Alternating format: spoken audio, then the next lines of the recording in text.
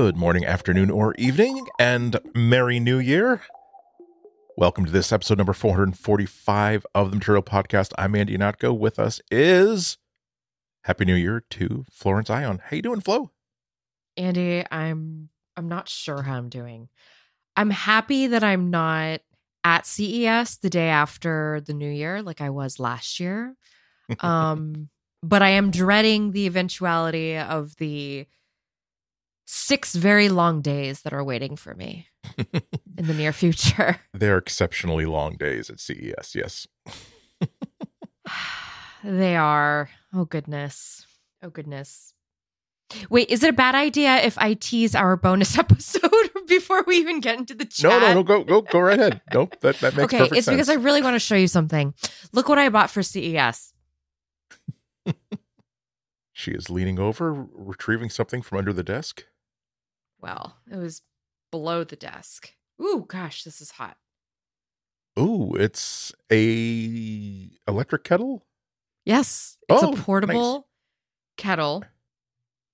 It's not much bigger than a really good like thermos. It's taller and it's tall and narrow as opposed to like short and squat, which is what I'm used to electric kettles being.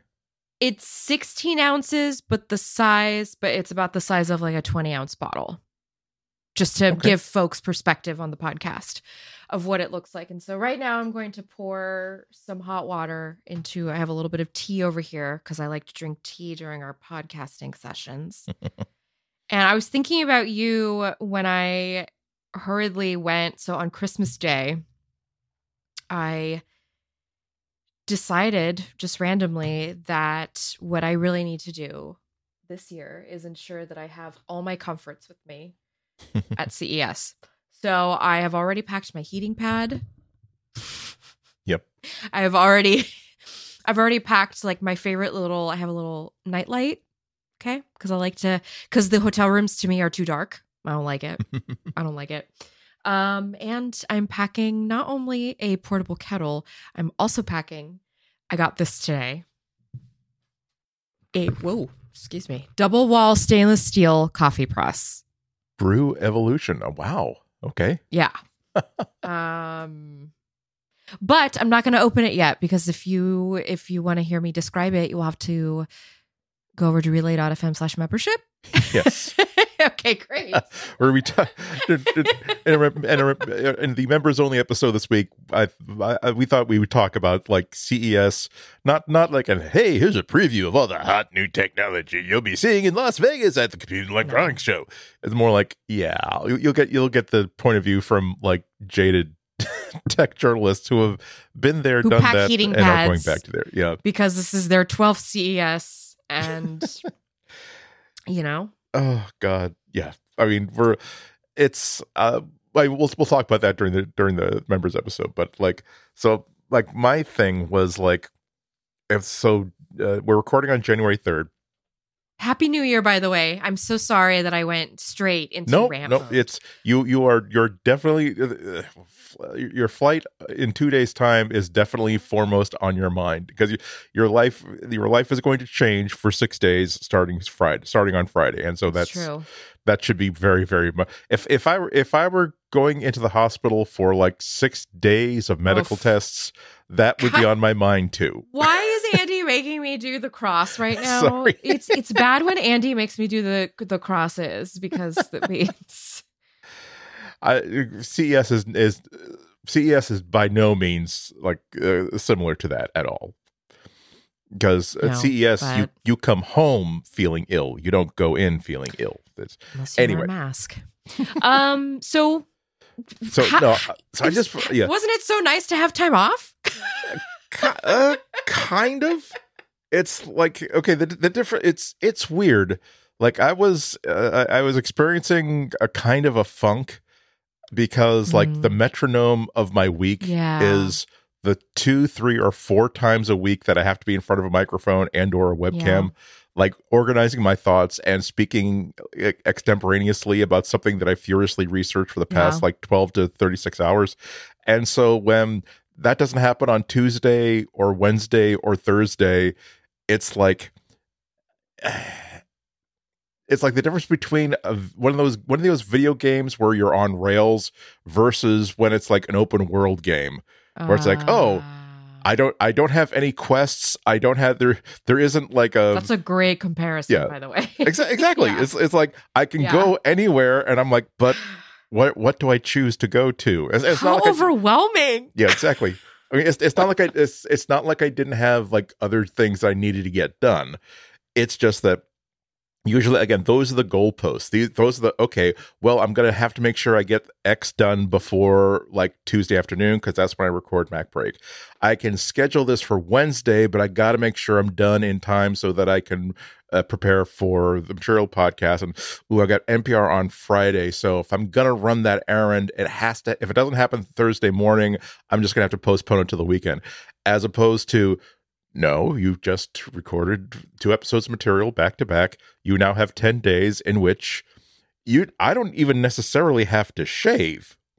Honest, like that's like I usually shave like it's 3 true. or 4 times a week, usually right before I'm on camera, either in front of public or just for a meeting. And it's like I could not shave. I could possibly not shave for 10 days. It just wouldn't matter. And I had to basically decide that I want to shave today. So I mean, sorry, you're right. When you're by yourself, sure. That's true, right? Because I won't be seeing you, and true. So I don't want anybody to think that like it was a sad, like lost, bereft situation. Like I wasn't like Forrest Gump, like at the end of the movie. Like listen, we were the same way. My family and I were about to hurl each other out of the window. It was really bad. Oh no! Not like. Okay, it wasn't like bad in a, oh my God, the worst thing ever way, but it was a bad in a, you could tell everybody was really on edge, including the almost 4-year-old who just, she was just really, she was living out loud the emotions that we were really feeling on the inside of all these Sunday scaries about going back to work. But it's true that lack of routine really does like hurt the metronome of life. And it's like, I want to be chill. I want to be like, oh yeah, I'm just going to go to the next like leisurely thing and just like go read. But the problem is that I know I'm like going back to work soon. So it's like, you can't let your guard down completely. You know what I mean? Yeah. It's like, you can't go full feral mode. Yeah. Like I've never been in the military, obviously, but I kind of wonder, like, if I have like a I don't know a 2-day pass, or like here are 2 days in which like you're off, like you got like whatever. It's like, okay, do I leave the army base and try to have as much fun as I can have in 48 hours, or do I just simply say, you know what, I'm just going to stay on base and just like read in my bunk? Because if I leave, that 48 hours I spend like in Tokyo or whatever, you can tell I get most of my military knowledge of day-to-day life from episodes of MASH. But like, I'm going to spend all that time thinking, it's great. I'm having this big long bath in this big Japanese bathhouse, and I'm having this really wonderful meal, and like no one's yelling at me, and I don't have to clean up after myself. Like, but in 23 hours, I'm going to be back on base, and my life is going to be back to what it was before I went on leave. And it'd be much simpler if my life will be notably, but not revolutionarily, less miserable for 48 hours. So it'll be easy to transition into like being back there. It is hard being human. It is hard. But that's what we're stuck with, unfortunately. I know. But so I mean, speaking of hard being human, one of the things I was doing was of course watching, as usual, a lot of YouTube. Surprise, surprise. And like on you watch YouTube, I watch Bravo. Correct. There you go. That's our things. Mm-hmm. Okay, but I don't know which one could turn out to be sadder, because at least on January 1st, it's like, oh wow, so and so has a new video. Oh, they haven't had a new video in like a month and a half. This is gonna be great. Like, oh wow, hey, new special one from the blah blah blah. And it seemed as though like if there were 18 new videos from my favorite like YouTubers, at least half of them where, yeah, well, have a really big announcement that, let me start off by like laying out some of the facts of being a YouTuber in 2023, 2024. When I started this channel 8 years ago, like, oh no, this is going to be bad. Bored. And it was, and so many of these videos were like, so like I'm deciding I'm to quit being a full-time YouTuber, or I've been doing this for 10 years and now it's time for me to quit. You know what? I saw some of that on TikTok. Yeah. This last couple of days, actually. I've been noticing. Yeah. And a lot of it has been like, I'm glad that the people who have entertained me so much over the past months, years, whatever, are making choices that they believe will improve their lives, even if it's just that I'm done with the rat race. I need to like get back on a more normal like life schedule. But it's like, it's sad that, oh, well, you know, if my revenues are like 18% what they were 2-3 years ago, like AdSense gives me basically nothing. If it weren't for Patreon, I wouldn't be able to like be doing videos at all. I've read that a lot. Yeah. And if it weren't for Patreon / if it weren't for whatever way that you are paying me money right now, as a subscription. Yeah, and it seems as though there's something systemic about this, because they're all so many of them are saying the same things. That ad revenue is so way freaking down that it's just ridiculous. Like even when you take into consideration, and a lot of them were saying, oh, well, 3 years ago was made the most money my channel ever did because of the pandemic, and now that's like not just readjusted back down, but gone like way below what it was before. But also that like AdSense is nothing, and everything that like YouTube is trying to push creators to do is not worth the time and effort. Like every single time there's a quarterly report, whoever it is who talks about YouTube during the analyst call says, oh, and YouTube Shorts is having more and more content and more hours watched ever, and that's clearly something they're pushing everywhere. And so many of these creators are saying, well, it's just not this. It's not going to make me enough money to justify even just taking a long form video and cutting it down into a short. If assuming that was something I wanted to do anyway, which is not something that I want to do, and so. It's unfortunate, but it also points to what's happening at YouTube, that it seems to be such a losing proposition for so many people now. It's like, and these are channels that are getting like hundreds of thousands of views per video, and they're basically saying that even the ones that are like posting weekly videos on a regular metronome, like they can say it's just, I cannot justify the time I spend making videos versus the amount of money I'm making on it. So I don't know whether that means that YouTube has reached its tipping point, and now it's going to be like Mr. Beast type creators who, if you're not creating videos for little kids who can really like videos that are really tailored towards the biggest and most lucrative audience possible, you may as well just treat it like a simple hobby. It's just unfortunate. It is unfortunate because it kind of it thins the herd in a kind of crappy way, because it does leave us with people like Mr. Beast, who are very clearly like, all the philanthropic stuff that he does is clearly for the lulz. I forgot what I was reading about him last week, but it's annoying. Like, he annoys me, but he is also a product of the generation that is making money on the internet right now, the people who are getting the eyes on things. And so I think this year, 2024, I feel, is going to be a bit of a reckoning year for media, which is kind of a crappy thing because it's an election year, which makes this a very precarious time for us to be doing this kind of shifting and like not to have a solid foundation.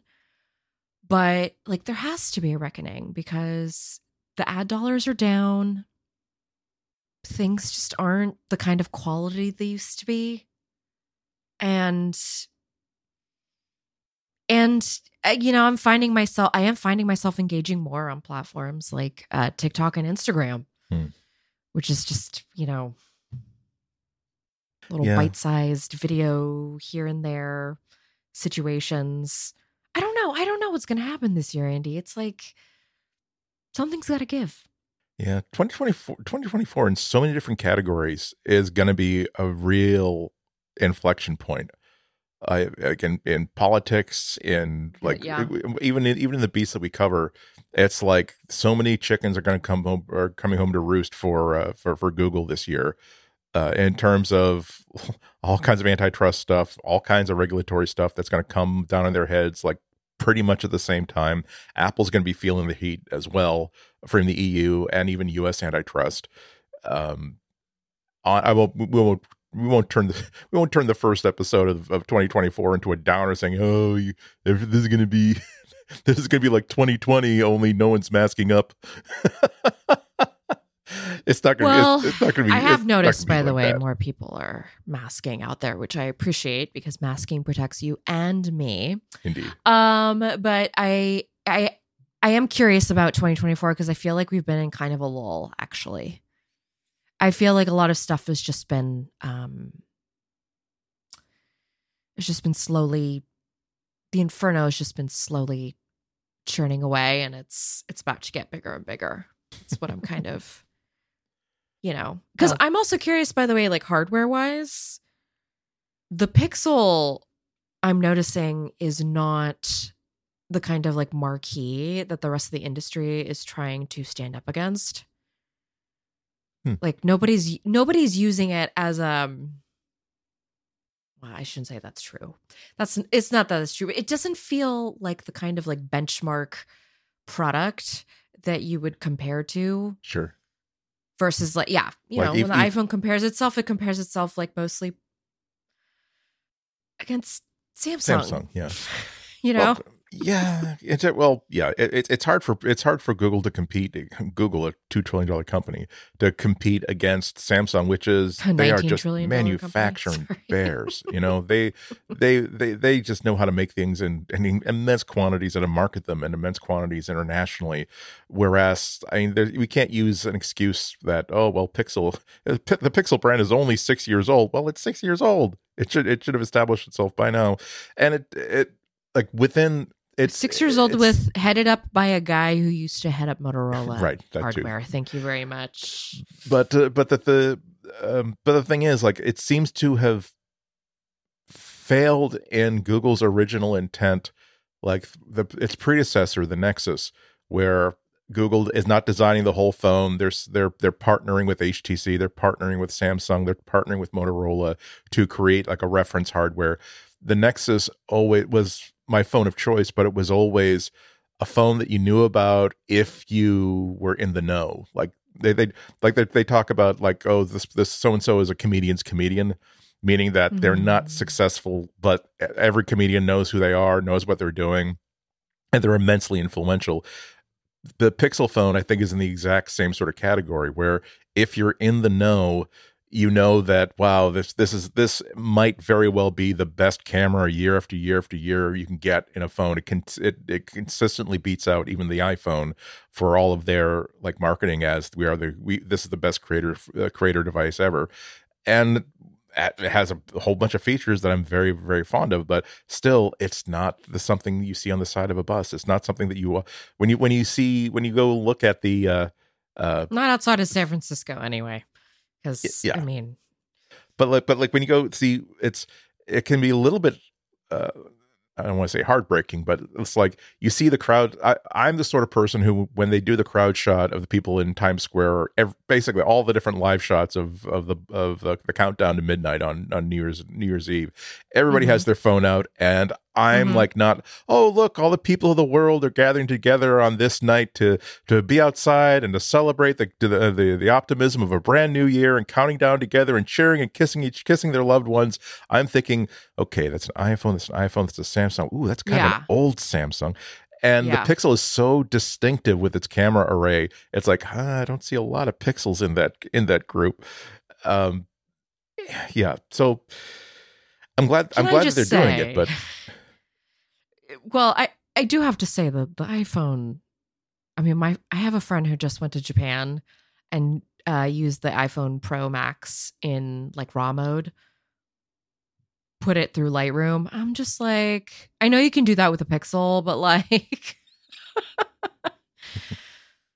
I don't know, folks. Anyway, I'm sorry. I'm just musing out loud because it is a new year and I'm thinking about what's next. I'm going to CES, so I'm kind of thinking about like, what is the theme of the year going to be? I mean, I'm trying to be excited too, because the last couple of years have been kind of repeats for me.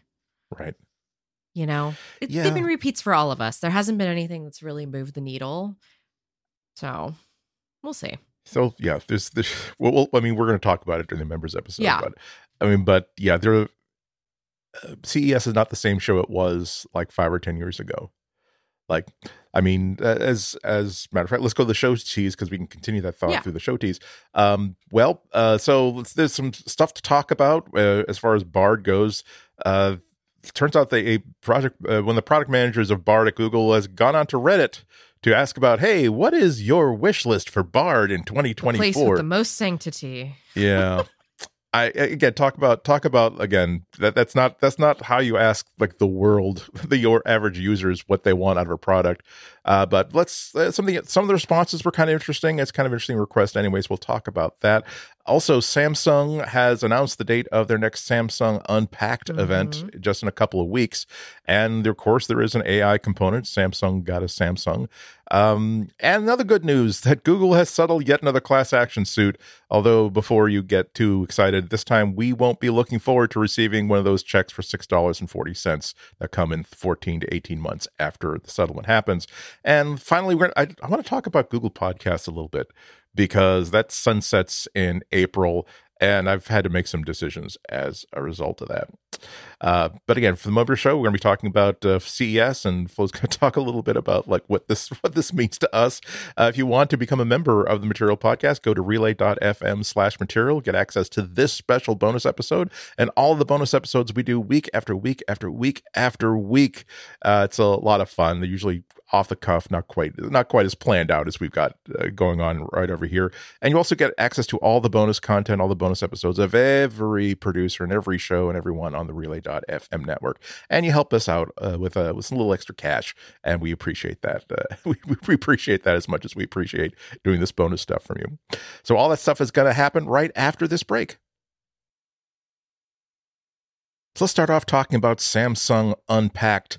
Samsung, they announced the next Unpacked event, which is the one at the top of the year, is usually the one where they announce the new Samsung Galaxy flagship 4. This year is going to be the Galaxy S24 with the big one and the commodity one, the expensive one, and the super expensive one. So that's going to be happening on January 17th in San Jose, which is good for me because I get to sleep an extra 3 hours.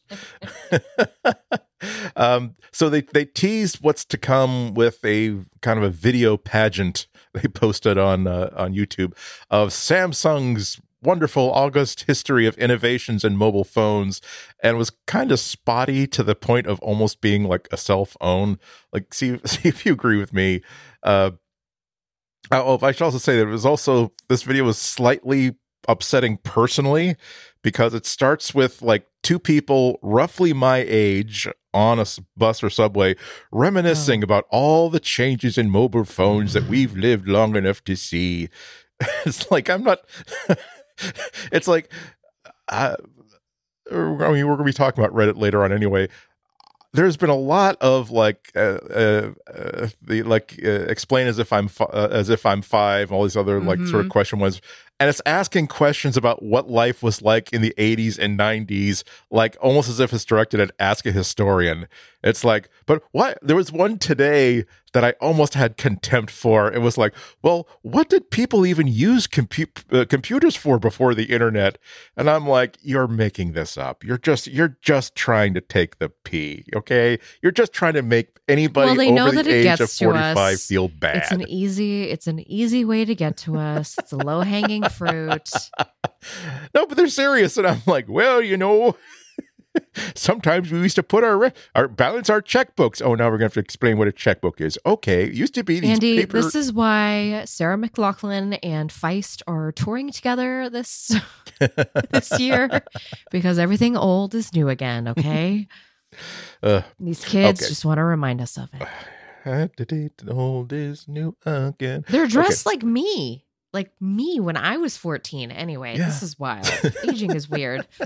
That's what they should be talking about. How weird it is to age Samsung. Yes. Well, let's talk about this amazing march of progress they've had. Now, first of all, they get out the gate not strong. So here's the first phone Samsung made, and it's like a montage of people using like these products that Samsung has put out with. Made their first phone in 1988. And already it's like, but it's a handheld phone that you could put in a pocket. Like it wasn't necessarily pocket size, but a man could put it like in a pants pocket. It had an extending antenna. Like if they really want, like Motorola would have been able to say, someone who's handing out like a shoebox with a curly cord between that and a handset and maybe even a crank on the side, like Radar O'Reilly, saying, hello, mobile operator. This is KT1441. Can you patch me through to? And they had the first that they had was 1990, jumping ahead 11 years in Samsung innovation, the world's first TV phone. Like, okay, and that definitely was an innovation that everybody followed. Then we fast forward all the way to 2010, which is when Samsung decided to just go ahead and rip off the iPhone from soup to nuts and call it the Samsung Galaxy S1. No, that was not part of the montage, but it should have been. It would have been really, really funny if they had just admitted that. And then we finally decided that, hey, what if we were to totally copy this really successful and influential phone that everybody seems to not be able to get enough of? No, the next one they did was 2011. So you're skipping ahead like 11 years to what they're calling immersive displays.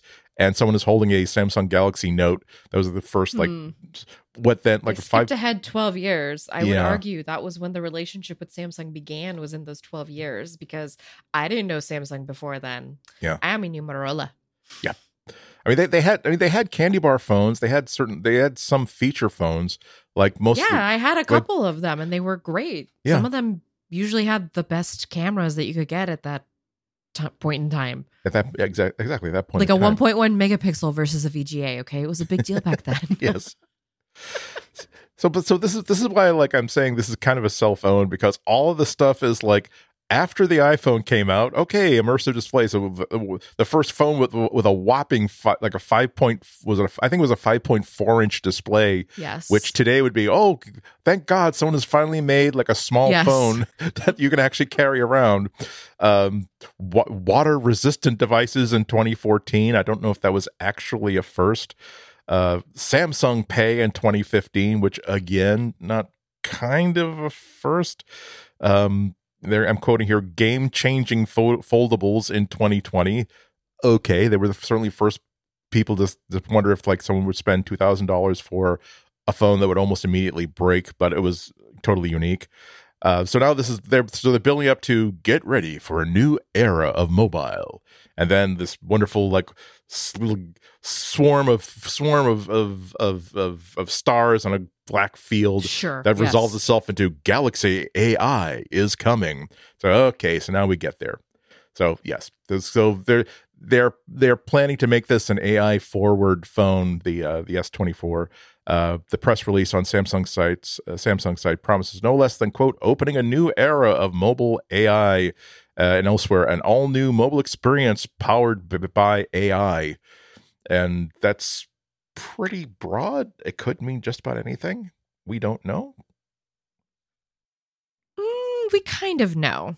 Yeah, I mean, we have some notes like on October. They tipped some of their cards in October.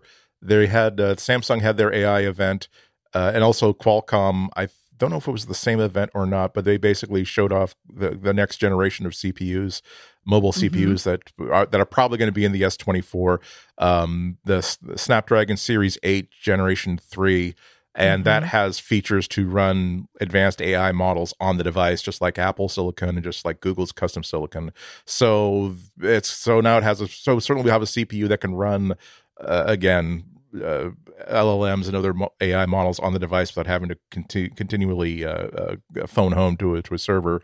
In the same October event, they showed off like a Bard ChatGPT type of bot.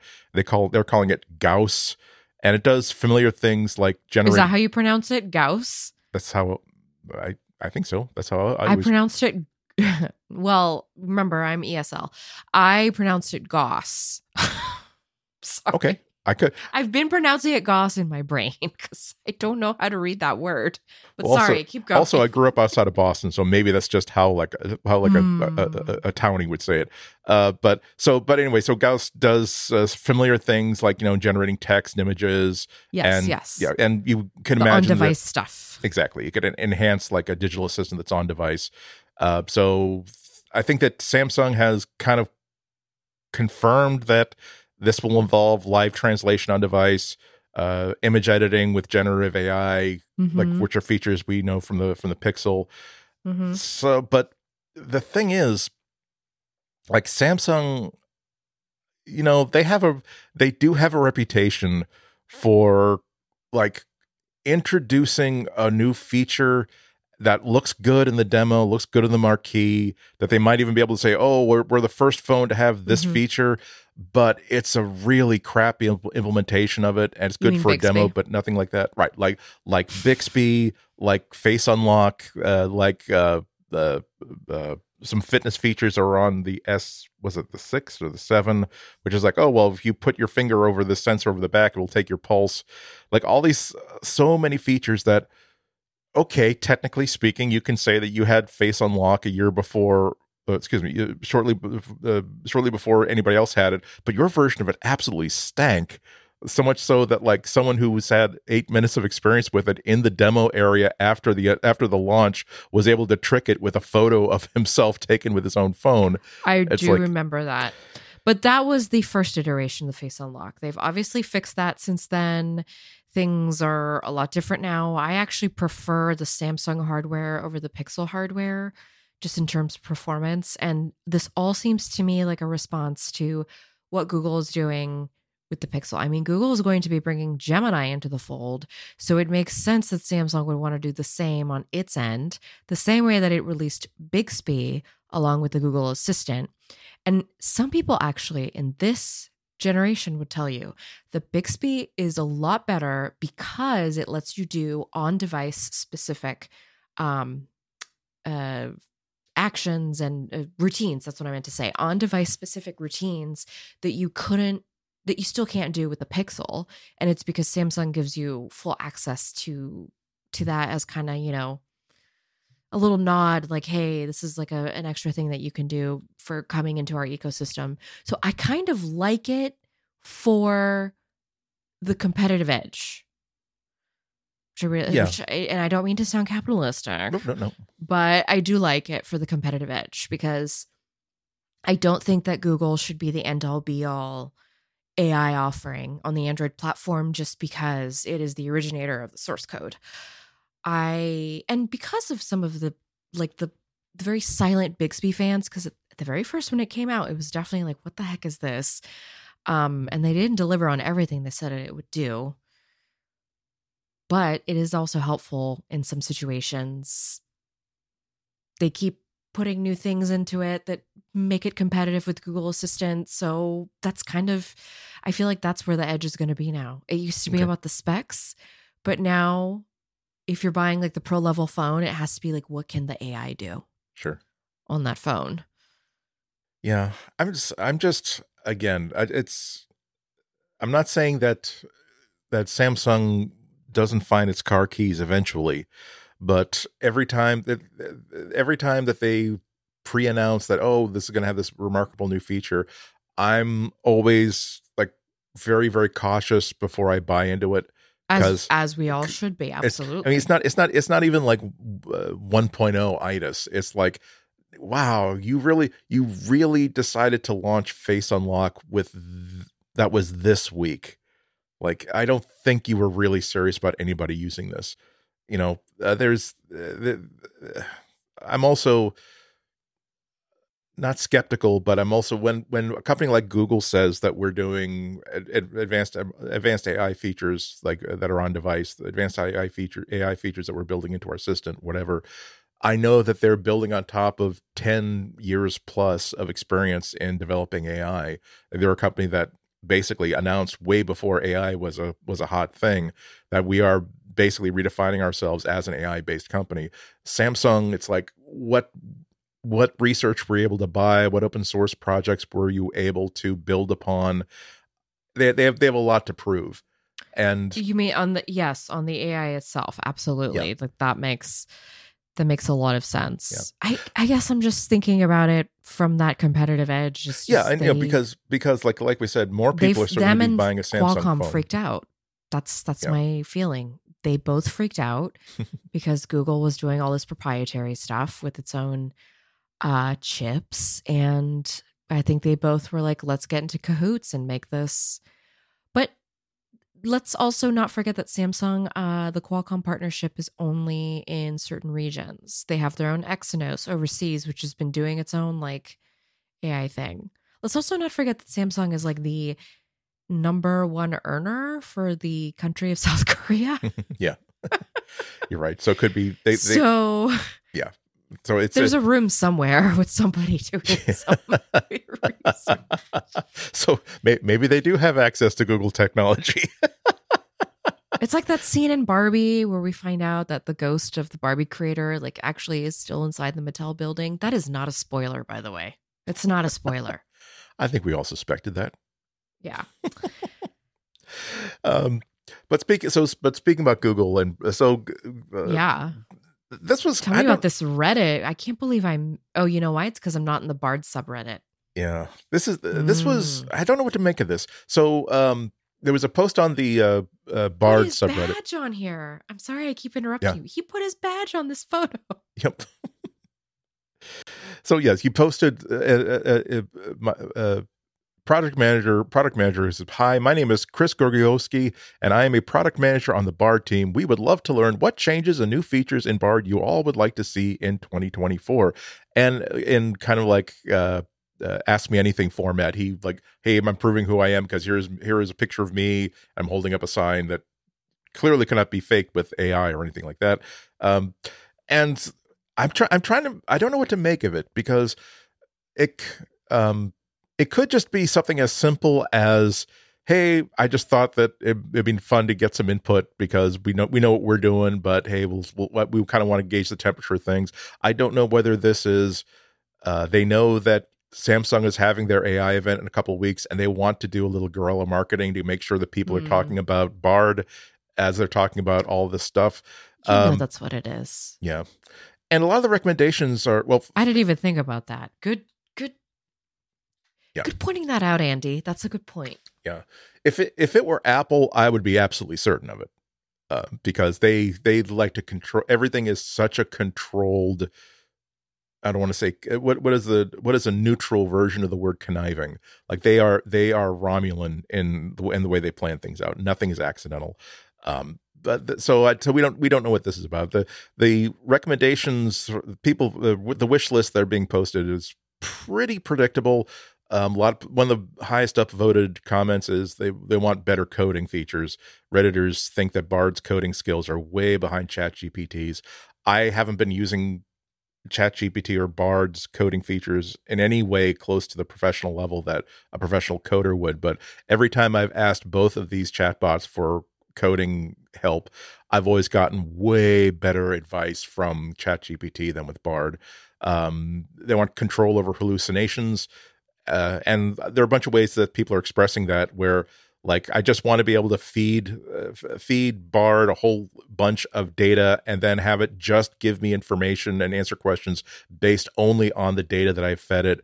And or when you give me answers, make sure you cite exactly where your sources are and let me double check your work very, very, very thoroughly. Another big upvote, an app. They built an app, not just integration with the Google app or the web, but an actual dedicated app for Bard. They're asking for the Gemini Ultra model. Obviously, that's going to be a big deal. For like the highest intensity version of Gemini that's available. Persistent memory, which again, another thing that I thought would have been obvious, just the idea of as I'm having conversations with you over days, weeks, months, I don't want to have to remind you who I am. I don't have to remind you like of what, when I ask you questions about I don't know, the Revolutionary War. I'm asking, I really want to, I specifically want you to give me like names, dates, places. I'm specifically interested in maritime history regarding the Revolutionary War. You don't have to tell me about like who wrote what, like in the French, in the overtures towards a French diplomacy. And two-way voice communication. That's another thing. A lot of people seem to be asking for things that are in ChatGPT. So they're asking for, please catch up to the features that I envy in ChatGPT. But another really big one was integration into Assistant, which is one of the couple of things where Chris said, "It's coming!" exclamation point gleefully. So yeah, because we all know that they are working on Bard with the Google Assistant with Bard. 9 to 5 Google, as it happened, has another one of their APK teardowns where like they tear down like a beta or developer release to look for code that might indicate stuff that is wired up and is features that have been built for possible future distribution, but aren't activated for actual use yet. And of course, they tear it down and they managed to actually activate it to see what's going on. And so they managed to find quote assistant with Bard unquote. And based on what they've been looking at, Assistant with Bard will fully replace Assistant. It's not as though you'll get like a version of Bard that acts like the Assistant. No, when you activate the Assistant, you will be getting Assistant with Bard. They have a screenshot of what happens when you activate it. Like it looks exactly like when you tap the microphone button, like at the bottom of the screen on a Pixel phone. And the prompt text from the Assistant is, "What would you like to do today?" Easy. Yeah, so easy. Yeah. And it starts the default, basically the hint underneath that is type, talk, or share a photo. So you can actually send it a photo for, I don't know, for give me information about this or give me iterations on this. It's very, very prominent on this kind of buried version of the Google app. There's like a slider switch above the search box in the Google app. So you can switch between, do I want just plain search or do I want search and Bard? Okay, so it's definitely something that they're probably going to be, you got to bet they're going to be showing it off at I.O. at the very least, if not sooner, depending on how much traction Samsung gets or ChatGPT gets. I don't know. I'm still trying to figure out what I want. Like, what do you, when Bart becomes not a web page that you go to and a labs icon you have to click on, like, how do you want Bard to express itself? Like on the desktop, on mobile, on what? Like what are you hoping to get out of it? I am not quite sure yet. Yeah. I think that this is the year I have to figure that out, because from the looks of it and all the news that keeps coming across our desks, we're not going to be able to really ignore this any longer. Or not even ignore it, but just, the idea of ignorance is bliss. That's kind of what I sometimes practice as a tech journalist. And I know it's like, not a good thing to always practice, but sometimes I need to do that because I'll feel overwhelmed by something and I'm just kind of waiting for it to find its footing. I think AI has officially found its footing. Yeah.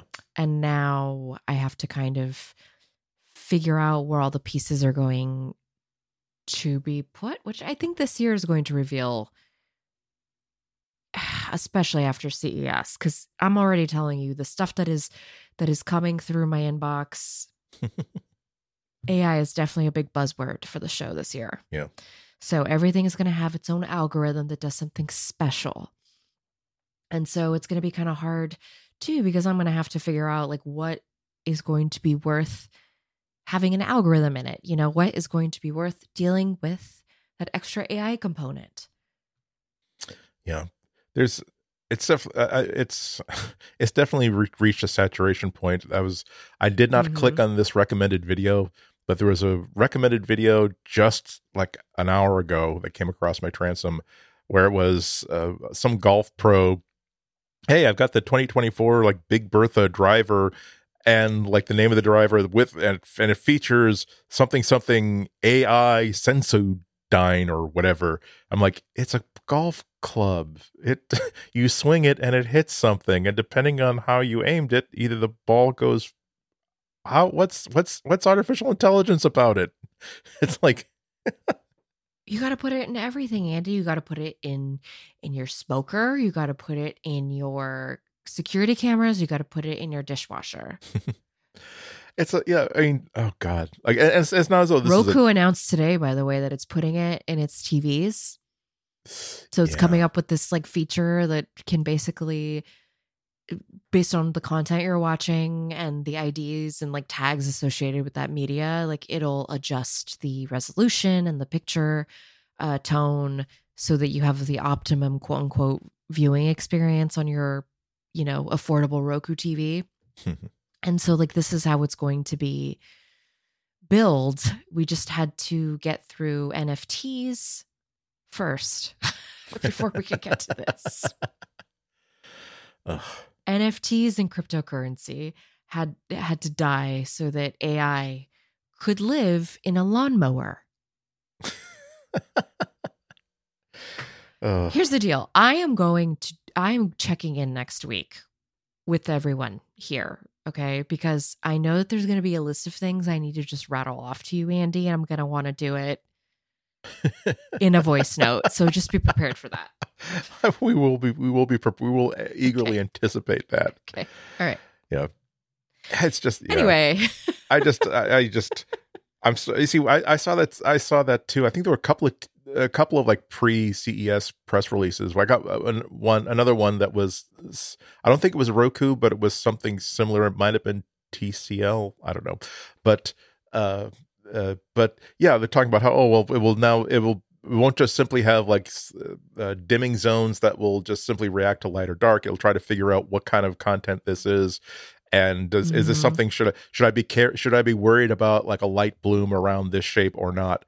Like what kind of content? And I'm not. Whatever happened to just sitting down and watching TV? Yeah. It's like I think that with TVs, it's like I'm perfectly fine with my, I think 5-year-old TV. It's like 56 or 60 inches. It is 4K. It is HDR. But the thing is, I'm sitting a good 10 feet away from it, and it's plenty good enough. I don't know how many more. I think I spent like $800 for it, and by now this would be like maybe a $400 TV. I have no idea how many thousands of dollars more I would have to spend on a TV before I would notice anything appreciably better about my viewing experience. And so as a result, whenever I see these features like promised in like a new CES TVs, I'm thinking, especially with Roku, I'm thinking, okay, so now even if like I've done everything to confound your attempts to collect marketing data about me, you're going to actually be just looking at the pixels on the display to try to figure out what kind of content I'm watching and basically log it and send it somewhere. And it's like, how paranoid am I going to have to be about making sure that you do not have my Wi-Fi password? Like, I haven't gone to that place yet, but I'm very, very close to like just setting up a Wi-Fi base station, like get an old Airport Extreme or Airport Express or whatever, and it will have like, it's just for setting up like a TV or whatever that will not complete the setup process without a Wi-Fi, without accessing the internet to like update its firmware or whatever. And so I will go into my office. I will plug it in. I will set up the TV. It will say, yes, congratulations, you're ready to use your new Coptic Eye model. We know all TV. And then like, great, thank you very much. They'll go back in the office, unplug it. And because, oh my God, on that TV that when I just are we told you writing about, this graphic novel, by the way? Because I'm just imagining this as a comic right now, like a dystopian, future-facing. Oh, we're living in it. We're living in it right now. I'm telling you, that same TV, the power button keeps flashing, flash, flash, flash, flash, flash, flash, because it wants me to know that it can't connect to Wi-Fi. And every one of those little plaintive cries for an internet connection is a victory. It's a trill. It's an anthem of victory to me. Well, I mean, I don't know what AI is one of the reasons why I continue to be on Team Pixel, because I continue to be convinced that Google is going to continue to build in really cool features that would be hard, if not impossible, to do without being made by a company as AI forward as Google is. I'm mostly still hoping for conversational AI. I mean, I'm still hoping for having an earbud in and being able to have a conversation with an assistant where I can give it instructions. It will give me information back. Okay, It'll, yeah. Well, okay. I won't be. I'm not gonna. I'm not gonna be. I'm not gonna be sticking it. I'm not gonna be having a camera like poking out of my pocket, like or anything like I know. like my little friend, little mouse in my pocket, my shirt pocket. Why do you have to bring up mice? Because they're adorable. Through enough. They're in my walls. Oh, they're just with a tiny little Christmas tree and a tiny little piece of cheese with a little bow on it. Think of it that way. They're not. Don't think of them as think the cartoons can show us the way. Okay, Fievel. I'm sorry. Well, anyway, I'm sorry, I'm feeling a little silly. Just to put a bow on this. It's like, I mean, it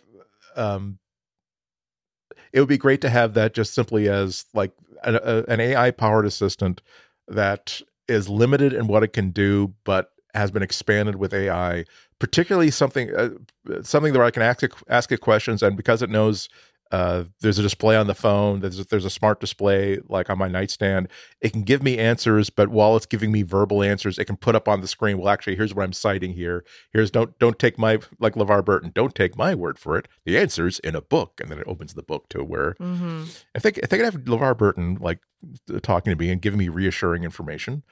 I think we have a good trust relationship with LeVar Burton. I think that, and also, any money that Google pays him for use of his voice and likeness, I think that would go towards reading programs. I would feel very, very happy about that. I can't speak publicly about LeVar Burton and how I feel about that, but I do want to just like throw in something very quickly because I know we're running kind of long today, but I just want to say, while the Pro series of the Pixels may be quite primed for AI, I'm starting to see some discrepancies on the regular Pixel smartphones. And this is something that I am currently anecdotally logging. So this is something you'll have to check in with me in a couple of weeks, maybe a month or two, to see if I've collected enough data to substantiate this and make it into like... Okay. Because I am feeling like the RAM that they are putting into, yeah. Anyway. I've got some theories. It would definitely bum me out if like really good AI features came to the Pixel, but like only to like the Pixel 9 and only to the Pixel 9 Pro. So that's definitely something to look at. We're going to take another break, and then we're going to wrap up with a couple of little stories that I thought were kind of flavoricious. Right after this. Bye-bye. So I was hoping that Santa would bring us like a jingle for the podcast for every time we talk about Google's legal problems, because we need like a bouncy da, da, da, da, da, da, da. Things get colder, things get warmer. One you can count on is Legal Corner. Boom, boom. Something like that. Oh, that's a good one. We'll try. We'll see if we can raise some funds. Again, but become a member of the podcast, relay.fm/material. The more money we have, the more likely it is that we can actually commission that to a real thing. But okay, so it's like I do feel as though like Google's lawyers, they're playing like a version of like courtroom Tetris, where they're trying to clear as many lines of blocks as possible, like before the really big antitrust and regulatory actions spin up later on this year. So like before the Christmas break, they did settle that suit. We talked about this, about the Google Play App Store, settled that for $700 million. And everybody who basically used the Google Play App Store gets a chunk of that. So Tuesday this week, they declared that they have reached an agreement on another class action suit. They're settling a class action suit that was filed against them over Chrome's incognito mode. This was kind of embarrassing for Google. I mean, there's a 2020 class action suit charged that incognito mode, like imagine like you open up a window and it says, hey, you're in incognito mode, and it's a black background and it's someone in a trench coat, and it's implying that, hey, you're doing secret super private browsing, no one can track you, no one can see what you're doing. And yeah, the lawsuit says that they fraudulently led users to believe that their browsing would be completely private, when in truth, all of their activity was, of course, still being dutifully tracked by Google. Totally misleading, just like Tesla's autopilot might have made people think that, hey, autopilot means that it can actually fly itself. No, it cannot. It can only fly itself into a bridge abutment. It's successful in that way, but otherwise not quite so much. So yeah, all incognito mode does was, yes, it doesn't write tracking data to the user's device, but Google has plenty of other ways of tracking the user and collecting data. Both sides had suffered some failures, some lacks of victories, and they were probably each kind of keen to end the suit. They realized that there wasn't going to be like a big win for anybody. The judge had already declined the plaintiff's request to extend the class to include all Chrome users instead of just the 5 people who filed the suit. So there's not going to be that big payday of $6.80 or whatever for tens of millions of people who might have used incognito mode since 2016. Very recently, though, the judge rejected Google's bid for a summary judgment in its favor. That was back in August. The judge basically made it very, very clear that Google's defense was that, oh, well, users had already consented to data collection. They'd been informed. They were aware of this. The judge said, no, just the fact that the part of your user agreement way off on another page they might have clicked on 3 years ago doesn't mean that they're aware that incognito mode means that Google is still tracking you. Try again. So it's unknown as yet what the terms of the settlement will be. This is like one of those procedural things where both sides says, okay, we did independent mediation. We're going to find out in February what that is. It's not going to affect, we don't even know whether the actual 5 plaintiffs are going to get any money out of it. They're asking for penalties of $5,000 plus monetarily, they're asking for like a cut of the billions and billions of dollars they say that Google made off of this ongoing fraud. I don't think they're going to be splitting billions and billions of dollars several ways. The only thing that could possibly affect us is that we're not part of the class in terms of monetary compensation. We are part of the class when it comes to like any injunction that the judge or any sort of agreement tends to be. So if they agree that, and as part of this settlement, Google has to agree to change the wording on the incognito mode thing. I think Google already kind of took its lumps and they've already kind of reworded things. Like I said, this was kind of embarrassing. I'm willing to think that this was the difference between like when nerds name things directly versus when a nerd engineer proposes an idea and then like an actual human somewhere else in the company says, okay, I know that you know what this means. I don't think you know what a normal person will think that this means. I know it's you got this cool Breaking Bad logo that you're a big fan of, but that's not how this is going to play out. Your emails are going to be read by a lot of lawyers in 5 years' time if we continue with this. So before we end, I do want to talk about Google Podcasts because I've been on a little bit of a journey over the past few weeks. But that was one of the few things I really definitely accomplished over the break. So as you know, Google Podcasts is officially joining the Google graveyard in April. Google is doing, Alphabet is doing that incredibly smart, wise, and universally loved thing where they're taking an independent app or service and rolling it into YouTube. So you can still get your podcasts, but as you've been demanding, you'll be getting it inside the YouTube app. Of course, I'm not even considering switching to YouTube for my podcasts. So I'm sort of like auditioning like other podcast apps. Like, I don't know how you get your podcast flow. I've always Pocket Casts. Exactly. Yeah, me too. I use Pocket Casts because it is a really good, powerful podcatcher that makes it easy to track and follow a lot of different shows. It makes it easy to organize them. And it's cross-platform. It's a cloud. There's so cloud I pick syncing. up on the iPhone where I was listening on the Android. Right.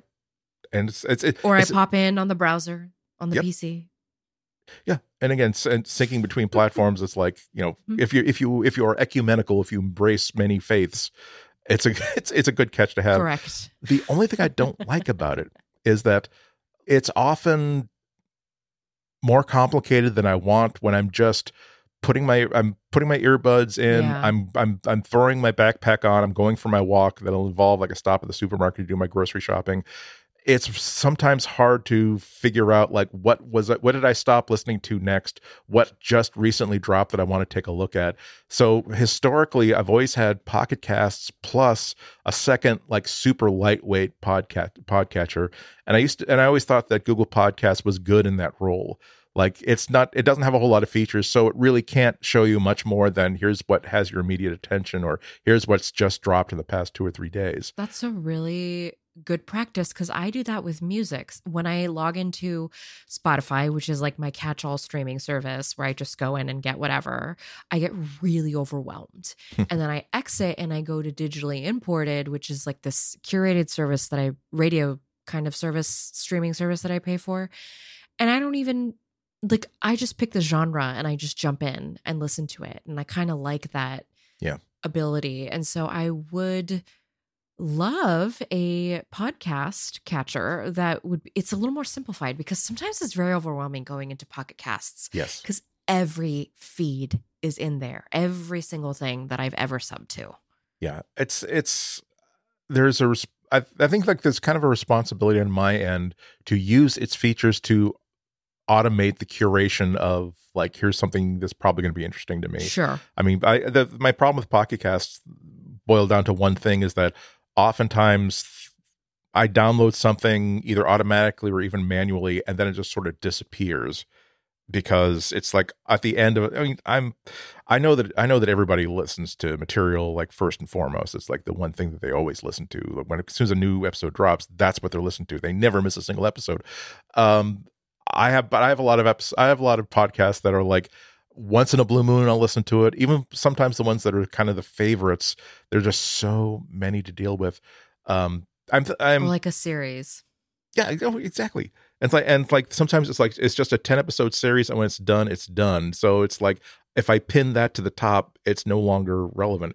I decided to finally give like the single most popular, one of the most popular podcatchers like in the entire world, like try for the first time. It's called Antenna Pod. I'm sure that a lot of you guys are listening to our show with it right now. Yeah, it's open source, it's free, but this is the first time I've given it a really deep dive, and I'm really liking it a lot because it's just so clean. Like the basic page when you launch it is just 1, 2, 3, 4 like little like stripes. Like there's continue listening, meaning here's what you've been recently listening to, pick up where you left off, get surprised, where it's going to dig up something that you haven't seen yet but you might want to get, check your classics, which is like, here's something that might easily get buried because you haven't really taken a look at it in quite a while. It's just a really easy I like the fact that it's just so direct. It's so easy for me to find that here's the next episode. Here's the thing that I just downloaded that I was looking forward to seeing later. Because so many times it really is like, I just heard about this podcast online, like in social media or, or review and on a website or something. And so I download the Desert Island Discs, the BBC. That's something I've been subscribing to for eons and eons and eons in Pocket Casts. And I just found out that a few months ago, Adrian Edmondson, the comedian and actor, did an episode. I definitely want to hear it. And so immediately went into Pocket Cast, downloaded it. So it's like, made sure it's front and center. However, Antenna Pod, I did the same thing in Antenna Pod, and it's right there waiting for me. It's not like on this list of 100 possible things that I've downloaded over the past, and put into a playing queue over the past couple of days. So yeah, I mean, I think that I'm going to probably stick to having 2. But again, I never considered trying YouTube for this. I subscribe to Spotify. I know that Spotify wants me to listen to podcasts on Spotify. I'm not interested in tying my podcast features to Spotify. What I love about both Antenna Pod and Pocket Cast. I don't want to give them the algorithmic I don't want to give them that data on what I listen to. I use Spotify exclusively to promote our podcast on my social media because they let you do that cool badge that will link you out. That's the only reason that I use it. But I do not listen to material on there. Yeah, I do download it, but that's because I love us, and that, of course, and it counts. They don't check IDs. Yeah, see that would be the other problem with Spotify. It's like, I think Spotify is the least annoying of all the subscription music services. However, a lot of its job is to not give you the thing that you want, but to sort of bamboozle you into looking at something it wants you to see. And so, like, what are the chances that it would prioritize showing me this Adrian Edmondson Desert Island Discs episode that I'm specifically interested in versus, no, I have to tap a couple of buttons to get through to that. The first podcast it's going to show me is something that it just spent $1 million on and is trying very, very much to promote it someplace. And it's like, don't just be on my side. Don't be on big business's side. Okay, I'm giving you money every month. You should be on my side because I'm paying you. I'm giving you I pay your salary, technically speaking, or at least a tiny fraction of it. You know. Well, I think that seems like a good show. I think that we did a good show this week. We started off 2024 on we started off technically on a downer note talking about YouTubers who are quitting, but I think that in terms of starting off with a good episode of a podcast, I think we started off with a good episode of a podcast. I'm pleased with us right now. Well, thank you for giving me the space to emote a tiny bit. You know, I realized that I think I'm just a little, I don't know, I was fluctuating about the new year. You know, I'm hopeful, but I'm also reserved. I'm trying to stay optimistic despite all the negativity that currently pulses through me, but it could also be because I just haven't had chocolate in about 3 hours. That's usually it.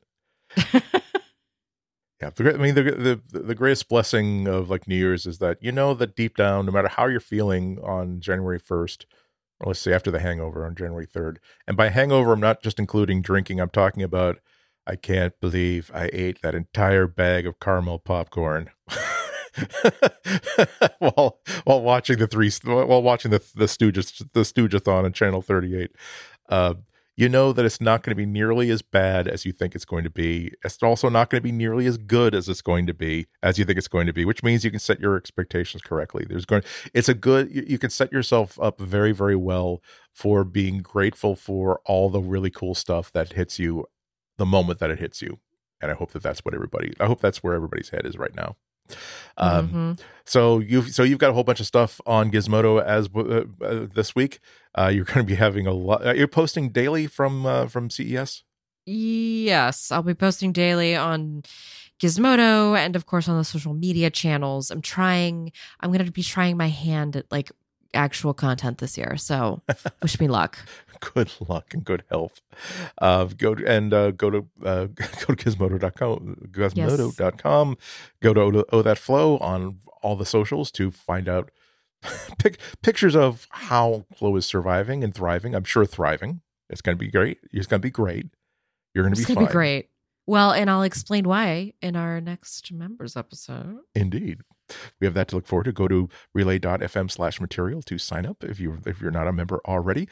As for me, go to Anatco on, again, most of the socials. Go to wgbhnews.org to get my regular and routine new tech news conversations, to stream it live or later on. I'm not on this week. I'm on next week on Thursday, I believe, at 12:35 Eastern Time, but you don't have to be there day and date. You can just watch it or listen to it whenever you would like. That's going to be it for us for this week. Thanks everybody so much for listening to us this time. We hope you're going to be with us again next week. But until then, we hope you all have a happy, safe, and healthy 7 days, as well as the rest of the year. So long.